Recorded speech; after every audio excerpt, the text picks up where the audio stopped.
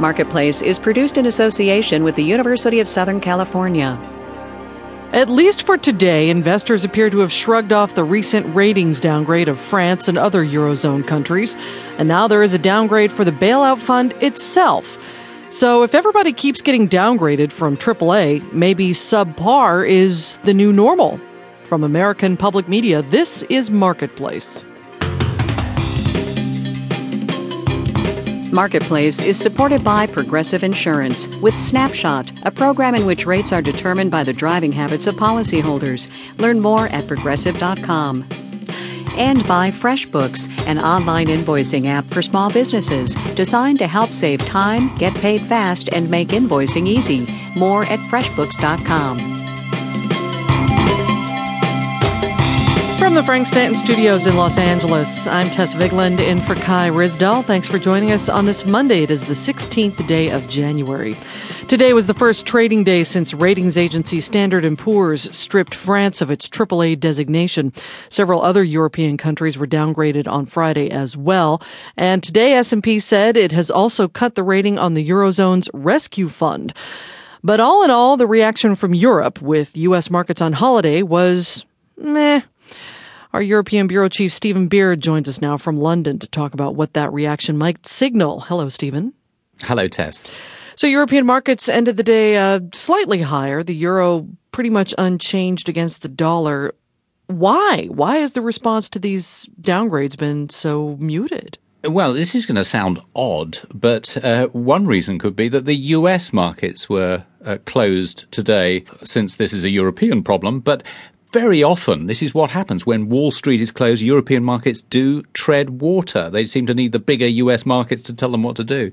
But anyway, this move by S&P was hardly a surprise. S&P had warned these countries, including France, that they could face a downgrade. So You could argue a downgrade was already in the price. This certainly can't mean that the downgrades don't matter, does it? I mean, no. You know, the U.S. lost its AAA crown and hasn't made a huge difference to us here.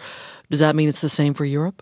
No, I think it matters a lot more here. It matters in France and could have political repercussions. President Sarkozy faces elections in April and May, and the AAA has been very important to him. He's been treating it almost like a virility symbol. He said last year, if we lose the AAA, I'm finished. France takes these symbols very seriously. This is undoubtedly a blow to national pride.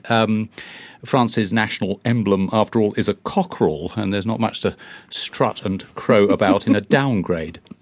Indeed. Stephen, what about the wider European picture? Could the downgrade make it more difficult to resolve the Eurozone debt crisis? Yes, and here's the difference between Europe and the US, which, as you say, brushed off its downgrade. The dollar is still the world's number one reserve currency, still seen as a safe haven in troubled times.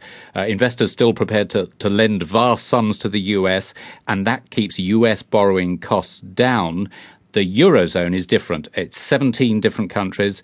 There are some doubts about whether their currency, the euro, will survive the current crisis. Mm-hmm. So these downgrades are likely to mean it'll be a little more difficult for the countries concerned to borrow. And it's a vote of no confidence in the way this crisis has been handled. So although the market reaction has been muted, this definitely isn't good news. Along with the downgrades, we also learned Friday that the Greek debt talks have collapsed. How big a deal is that? Potentially a bigger deal than the downgrades. I mean, these talks were aimed at easing Greece's debt burden by writing a lot of it off in an orderly fashion.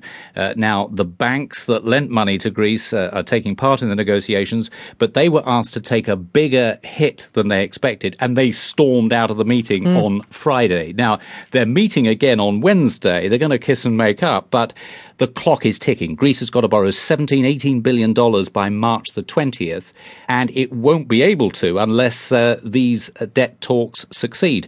Martina Stevas, a Greek journalist with the Wall Street Journal, thinks Greece is running out of time and may not make it. Votes have to be